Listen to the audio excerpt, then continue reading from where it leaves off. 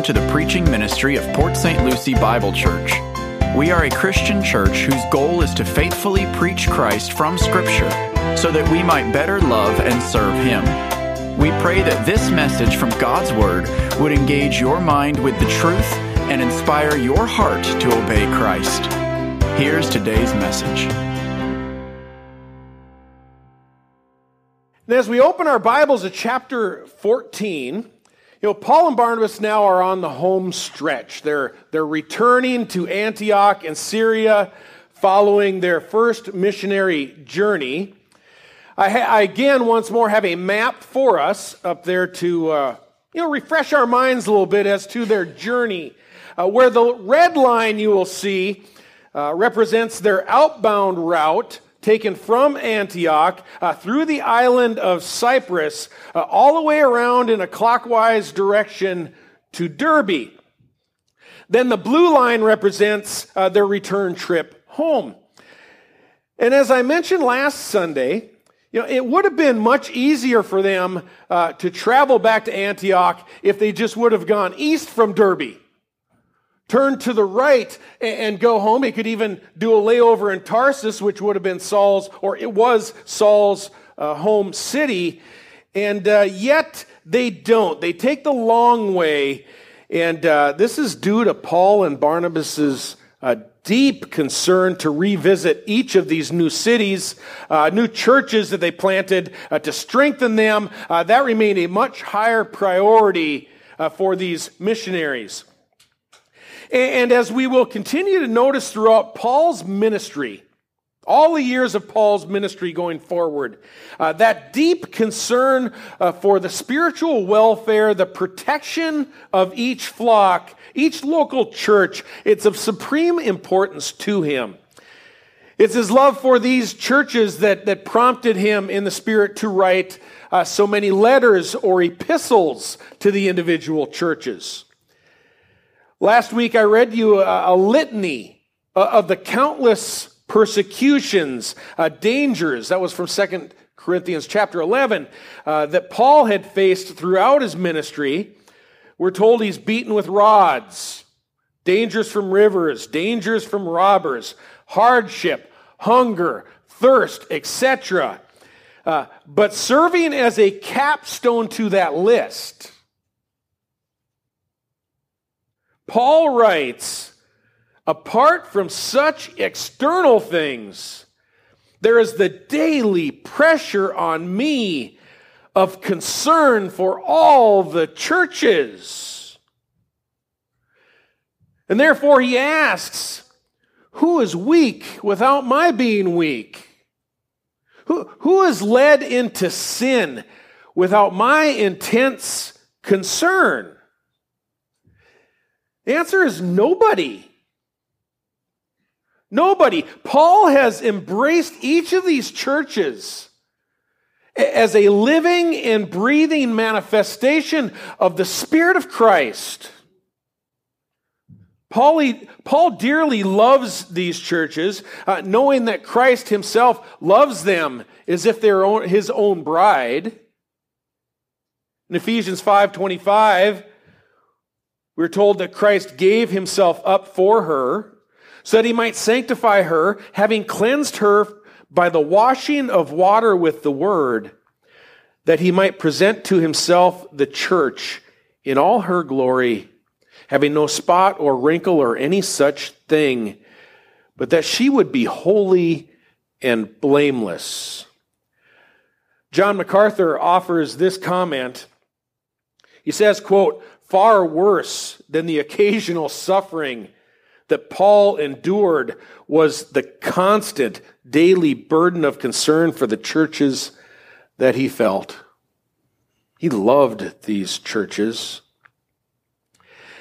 And it is the Apostle Paul's letters, which provide us the greatest written source of church ecclesiology. That is for our studying the function as a living and loving organism, the church, how to function in the body of Christ. In all, Paul wrote 13 of these letters illustrating for the church how to live, laugh, and love.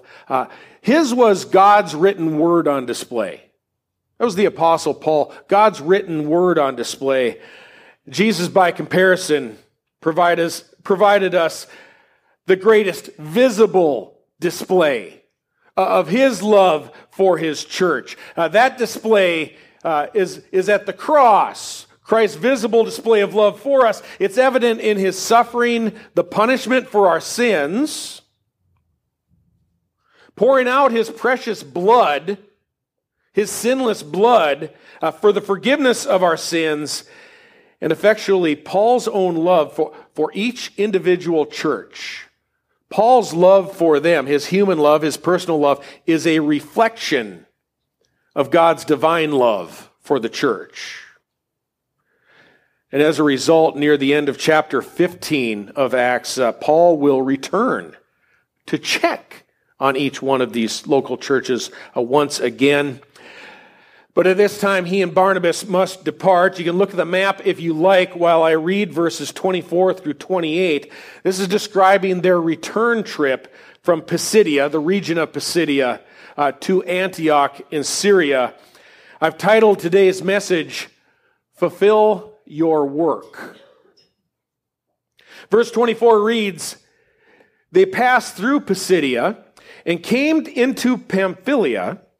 When they had spoken the word in Perga, they went down to Attalia. From there they sailed to Antioch, from which they had been commended to the grace of God for the work that they had accomplished. When they had arrived and gathered the church together, they began to report all things that God had done with them and how he had opened a door of faith to the Gentiles. And they spent a long time with the disciples. You know, despite all the opposition, all of the setbacks that they experienced, this has been an enormously successful missionary journey for Paul and Barnabas. It probably lasted between 1 and 2 years. And just as, Paul will later write concerning his experiences in Ephesus, here in Galatia, this region they've been in Galatia, he and Barnabas have found that, God opened a wide door of effective service. But there were many adversaries. And now as they finally sail home on their final leg of their trip, from a port called Attalia to Antioch in Syria, Paul begins now to compile a report. All their ministry experiences. Of course, this has only been the beginning for the Apostle Paul. We know that it's merely the first report of what will become numerous reports in the years ahead. Paul's going to embark on at least 2 more missionary journeys. Perhaps there will be a 4th to Spain, but at this time, he and Barnabas are going to report to their sending congregation. Their sending church, which had originally, we are told, commended them to the work that God had called them. All the things will be explained to the church. A full report, it is described, of all that God had done for them as they ministered throughout Cyprus and the region of Galatia. Sometimes we kind of forget the large stake, the heavy stake that the local church in Antioch had placed in this ministry. Remember, Antioch had sent them out at the unction of the Spirit. The church in Antioch had sent them out. That, by the way, is the main justification for their returning and giving a report. There'd been a significant investment in these men by this local church in Antioch. First, we can only presume that at the prompting of the Holy Spirit, the initial unction of the Spirit, Antioch had provided them with an initial amount of money in order to underwrite their journey to these faraway places. Then also, we should not forget the numerous years that Paul and Barnabas had employed in Antioch while training for itinerant ministry. Yes, that teaching, that leading that Paul and Barnabas had been overseeing in the local church, at whatever capacity that is, teaching or leading, itself becomes a training ground for whatever the future opportunities the Lord may bring. Let us also not forget to recall the practical experience that Paul and Barnabas were given by the local church in a practical sense. Their first missionary outreach, not mission trip, but their first outreach, it consisted of Paul and Barnabas taking relief to the church in Judea that was suffering famine, and they were dispatched from Antioch to take that money down to Jerusalem. That's the end of chapter 11. So there had been several stages of ministry in the local church which Paul and Barnabas had passed through while proving themselves trustworthy in the Lord's work. Remember how Barnabas had first arrived from Jerusalem, encouraging the local church. Barnabas then actively served as an evangelist for them in Antioch. The word has taught us that considerable numbers were added to the church in Antioch through the efforts of Barnabas.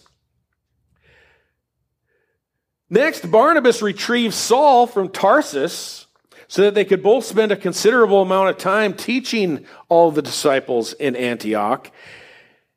And let's just acknowledge they displayed potential by ministering faithfully to the local church before ever taking those abilities out on the road. Anyone who says, I want to be a missionary. I'll sail the world. I'll go to foreign lands in order to share the gospel. If they won't first do it across the street, they are self-deceived.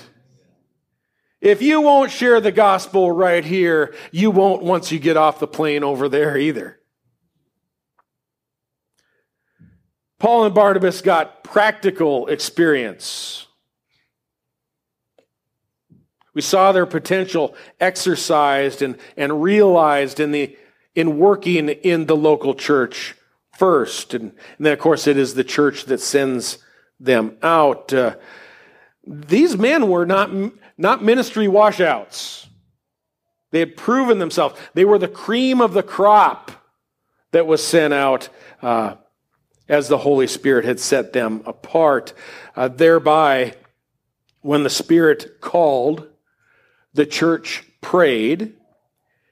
In Acts 13:2, we're told they commended Paul and Barnabas to the work to which the Holy Spirit had called them. From the very beginning of their ministry, the Holy Spirit had called them to work. The Greek term there for work, it's pronounced ergon. We would in English read it as ergon. You see that word in ergonomics and functions of work. You know what it means in the original language? Work. In summary, the church in Antioch had invested much into the development of Paul and Barnabas. The church also sacrificed much sending them off into the mission field. We therefore must agree it's not only appropriate that Paul and Barnabas would return, give a full report of all of the fruit of their missionary journey. They definitely needed to come back and share what the Lord has done. This pattern, by the way, serves as one for many churches today. It is one of the reasons that every 2 or 3 years or so, we ask our missionaries to come back if they're able, give us a full report of what is happening with them in the mission field. And of course, Crystal will be joining us February 11th. every 2 or 3 years. Sometimes it gets a little bit longer. Update us as to what the Lord has done. Crystal's going to come, by the way, and update us to what the Lord has done through her work. So let's look at the nature of this report from Paul and Barnabas. First, verse 27 states that when Paul and Barnabas had arrived and gathered the church together, they began to report all things. The whole church gathered, they reported all things to them. You'll see the English Standard Version, if you use that, says that they declared all that God had done with them. The King James reads, they rehearsed all. Boy, rehearsing is really good imagery for this. Like rehearsing acts and scenes from a play. You did that in high school or in drama club, maybe college. Like rehearsing acts and scenes from a play. They recounted for the church every scene, every turn, everything God had done through them, all the work, verse 26, that they had accomplished. And we must make no other conclusion, not mistake this exhortation today. Effective service to our Lord in ministry is always very hard work. If ministry does not lead to and include hard work, it's not in the Lord's service, and it's not His ministry. Folks, serving the Lord, it is not for wimps. Ministry is not casual involvement. In our scripture reading, and nearing the end of his life, the Apostle Paul had stated, I have been poured out as a sacrifice. A drink offering, he calls it. I have fought the fight. I have finished the course. Have you? Eckhard Schnabel, it's a professor from Gordon Conwell Theological Seminary. He, writing in his commentary on Acts, supplies us, this is a factual observation. Schnabel writes, quote, the two missionaries have faithfully carried out their mission as they returned to the church which had sent them on their way. The proclamation of the gospel, he says, is work. Deeds and actions such as walking, sailing, contacting strangers, speaking with Jews and with the Gentiles, entering synagogues, explaining the scriptures, proclaiming Jesus as Savior, teaching new believers, deciding how to react to opposition and persecution. These are just a few examples by Schnabel that affirm a Christian ministry of any eternal value. It becomes a labor that is a physically and mentally exhausting work. You know, work might include any type of activity that you devote, where you devote yourself to the Lord in service, to your Christian brothers and sisters in service. The washing of feet, for instance, requires a lot of work. Mowing, weed eating, cleaning, cooking.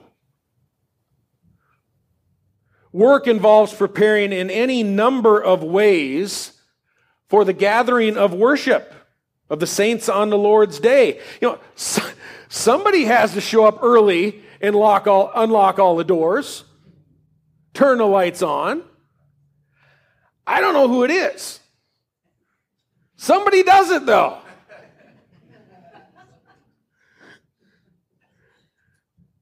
Somebody has to make sure the instruments are in tune. Somebody has to ensure the bear claws and the Little Debbie donuts are where they need to be. Folks, this all demands work. Whether it is preparing lessons for the children or preaching and teaching the Word of God, teaching in any capacity, that doesn't just appear out of nowhere on Sunday morning.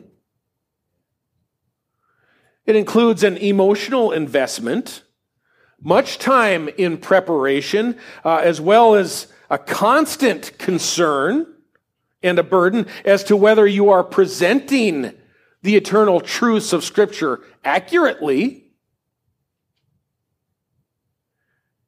And then waiting expectantly to see who is first in the crowd to take offense at the Word of God. Paul and Barnabas, they encountered detractors, adversaries in every crowd. And considering what we now know from the last 2 chapters, considering what we know to be the content of this report,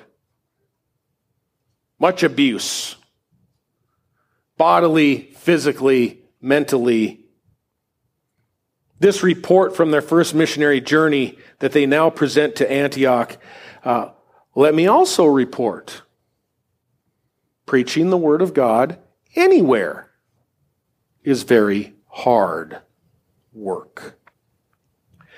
You see, Paul and Barnabas, they had not been sent by the Spirit and commended by Antioch to travel to Galatia and set up a lemonade stand.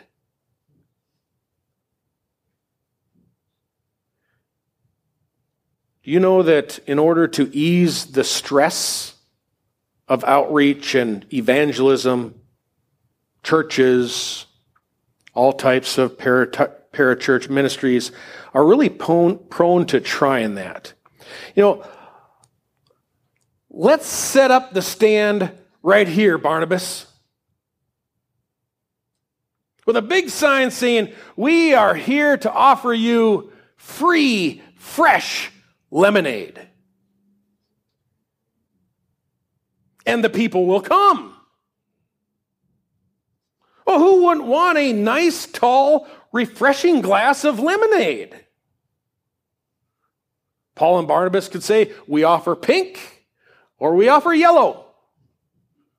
Which would you like?" And then after the people are refreshed, they have fully drunk your supply of lemonade. We then seek a point of transition. It often turns out quite awkwardly, by the way. But we ask, could I now have a moment of your time to speak about some spiritual things and Jesus, how he has a wonderful plan for your life? Then after staring at you strangely for several seconds, they reply, "No, thank you. I just stopped for lemonade. I must be going along because I have something important to tend to." And then, after repeating this cycle with people time and again, dozens upon dozens of times, we determine, how this transition from the lemonade to the gospel, it's not going very well. It's not very comfortable. It's kind of awkward. Isn't real effective. In fact, numerous people have begun responding to us unpleasantly. So how about we make this whole outreach, a bit more comfortable for everyone, and we just offer lemonade? We'll spend all of our lunch money on lemonade because we know people love lemonade. Crowds will gather for free lemonade. What we'll do, we'll wear T-shirts that show the church we're from, and if they're also inclined to visit us someday, at least they'll know where to find us. Additionally, the patrons, express sincere gratitude that, we finally abandoned that awkward transition to Jesus. Folks, this illustration that we are left with, it's a description of what most modern evangelical churches today define as outreach and evangelism. Handing out glasses of lemonade. And thankfully, by removing that stumbling block of the gospel, we can remove that hard work of evangelism. Let's find an easier way to do what the Lord has called us to. Now, please don't misunderstand me here.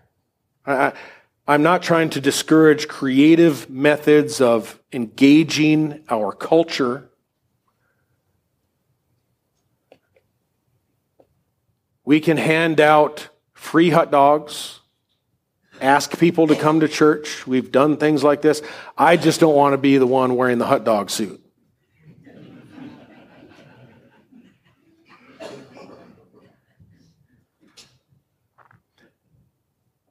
We rack our brains with trying to find ways we can just make this easier. This work that the Lord has called us to. How can we make it easy? Friends, you can't make it easy.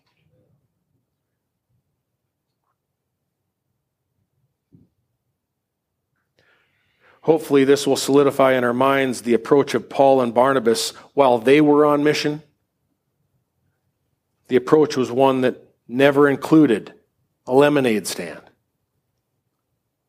They offered the gospel.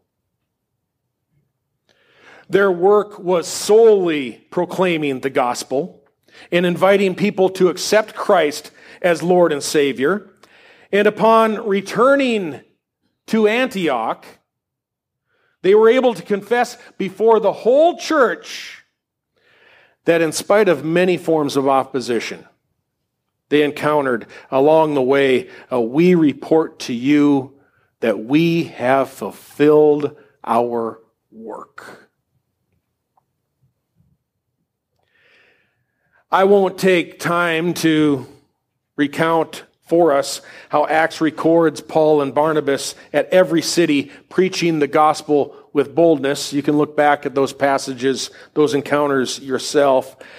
Over 2 chapters, we've come to learn, hopefully embrace their method of evangelism, not including lemonade.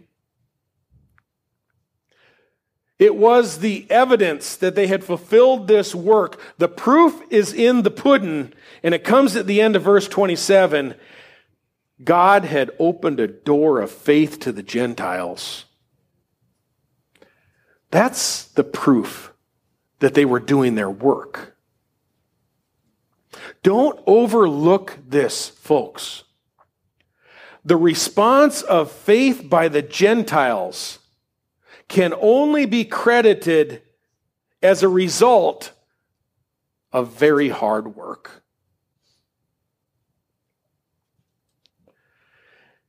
If our heart was truly toward winning the lost for Christ, we must accept that for any missionary or local church, positive results do not come without hard work.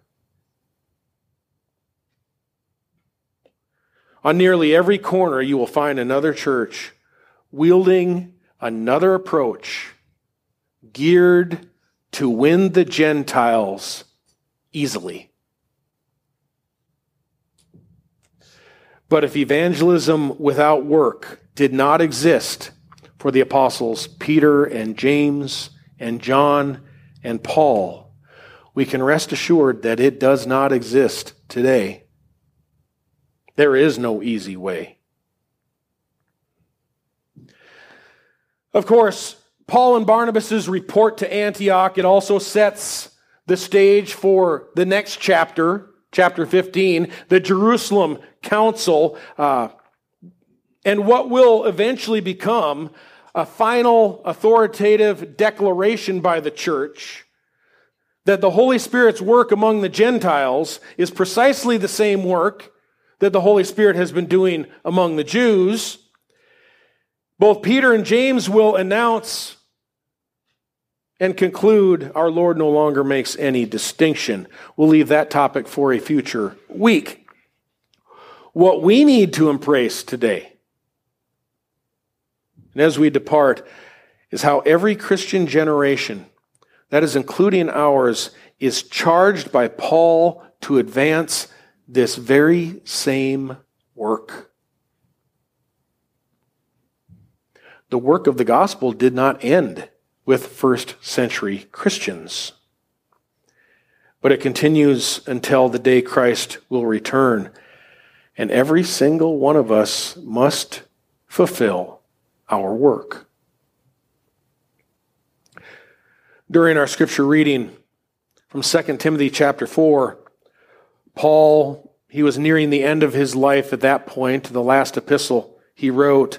And he writes to us through Timothy to continue this work. Again, Paul described himself as already being poured out as a drink offering. And the time of his departure had come.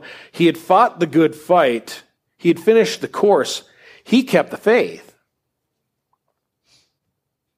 And to provide inspiration to all future generations of Christians, Paul offers this word of exhortation to Timothy, saying, "In the future there is laid up for me the crown of righteousness, which the Lord, the righteous judge, will award to me on that day, and not only to me, but also to all who have loved his appearing."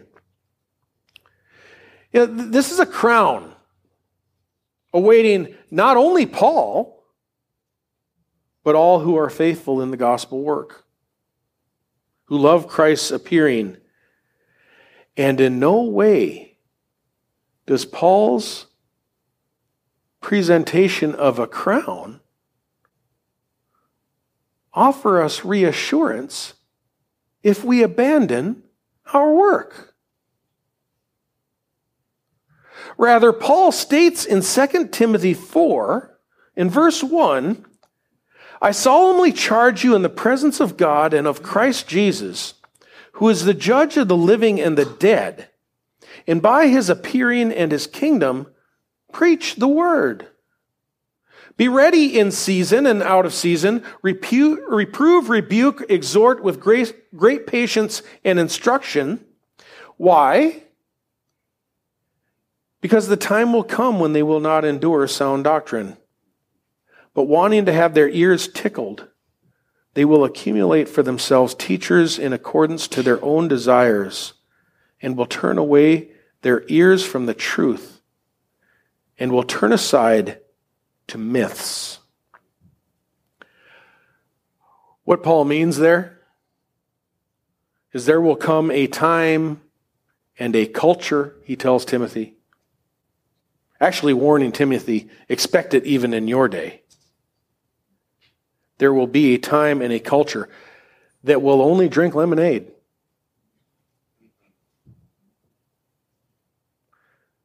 So do we then set up our outreach to offer lemonade? No. Paul says no to Timothy. He tells him, you preach the word. Do not adjust to the culture. Instead, continue the hard work. In verse 5, when adversaries arise, when people are accumulating for themselves teachers in accordance with their own desires, Paul warns Timothy, you be sober in all things. Endure hardship. Do the work of an evangelist. Fulfill your ministry. Do the work of an evangelist. There have, through the centuries, risen many generations of Christians who have said, evangelism, this will be our work. Our study through Acts has taught us this was true of first century Christians. You can reference Acts chapter 8, verse 5. They were scattered about from Jerusalem, all of them preaching the gospel. You may respond, I'm not great with that. I understand. I'm not that skilled at it either. This is why I'm participating in evangelism training, 9:15 on Sundays. In only 2 weeks, we have discovered, and we have had a good turnout. In only 2 weeks, we have already discovered that evangelism is part of every Christian's work. It's not reserved for a few who are spiritually gifted in that work. I know there are valid obligations people have that prevent them from attending our Sunday school teachers. For example, they have other morning responsibilities. There exist situations with people they simply can't attend in this season. I recognize this. Yet I imagine there are more than one or two people with us today who've said in their minds, I just won't go to evangelism training. And then I won't be responsible to accomplish this work. Well, the class has dispatched me to inform all of us that whether or not you are in attendance of the class, you are still responsible to evangelize. But those, like me,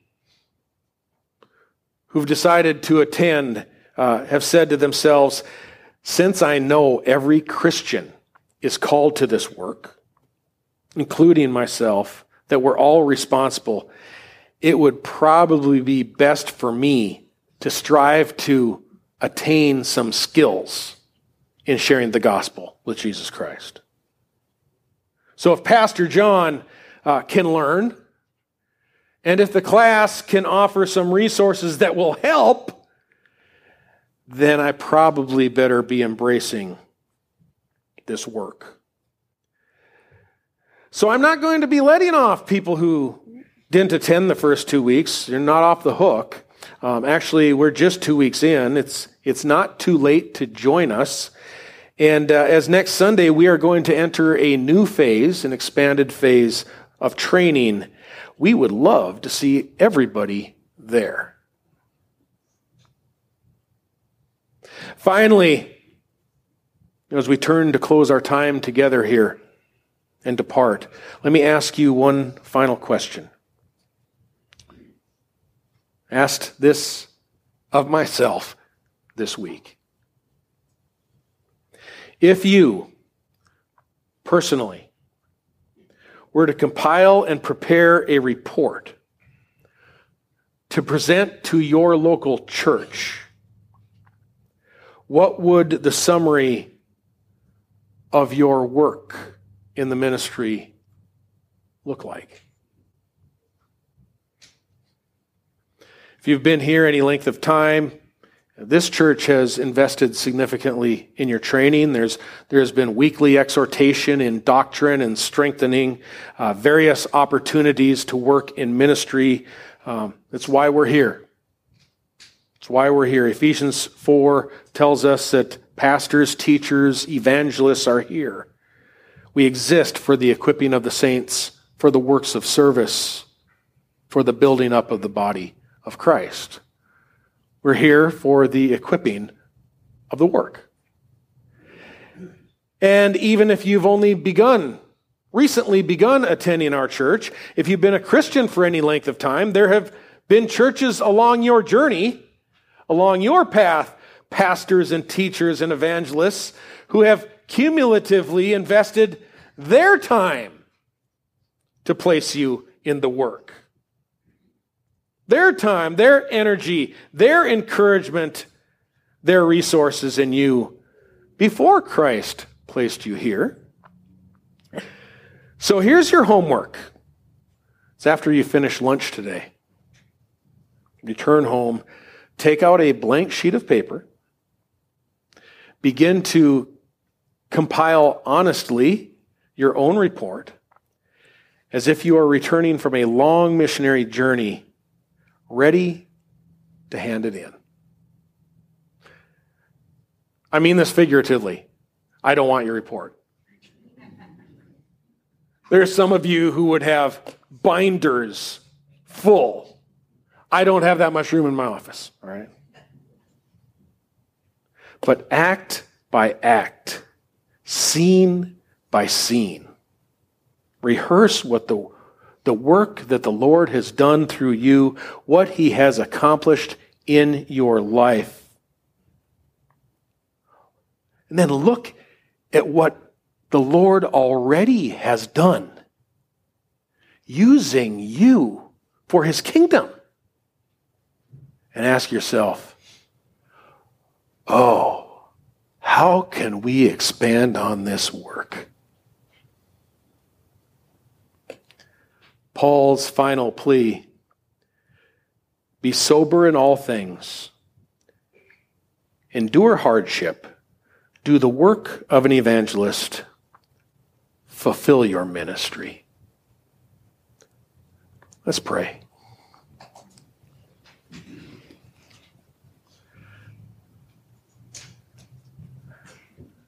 Father, when we each heard the gospel and responded in faith, hearing that glorious news that your Son took the punishment for us on the cross, that he rose again, that he's seated on the right hand of your throne in heaven, that he's going to return again someday to reward us for work. We receive that with gladness. Oh, Father, what sweet news that was to our ears. And what we would ask together today is that you would refresh our spirits in the work. We confess that in many ways we've fallen short, but your grace is so much bigger and so much greater to reestablish us in the work that you're doing. Father, we ask that you would accomplish this in us. That as we serve, as we work for your kingdom, that your Son would be magnified and glorified, and that many souls would be won, that the lost would come to faith through the truth of the gospel, that they would have eternal life,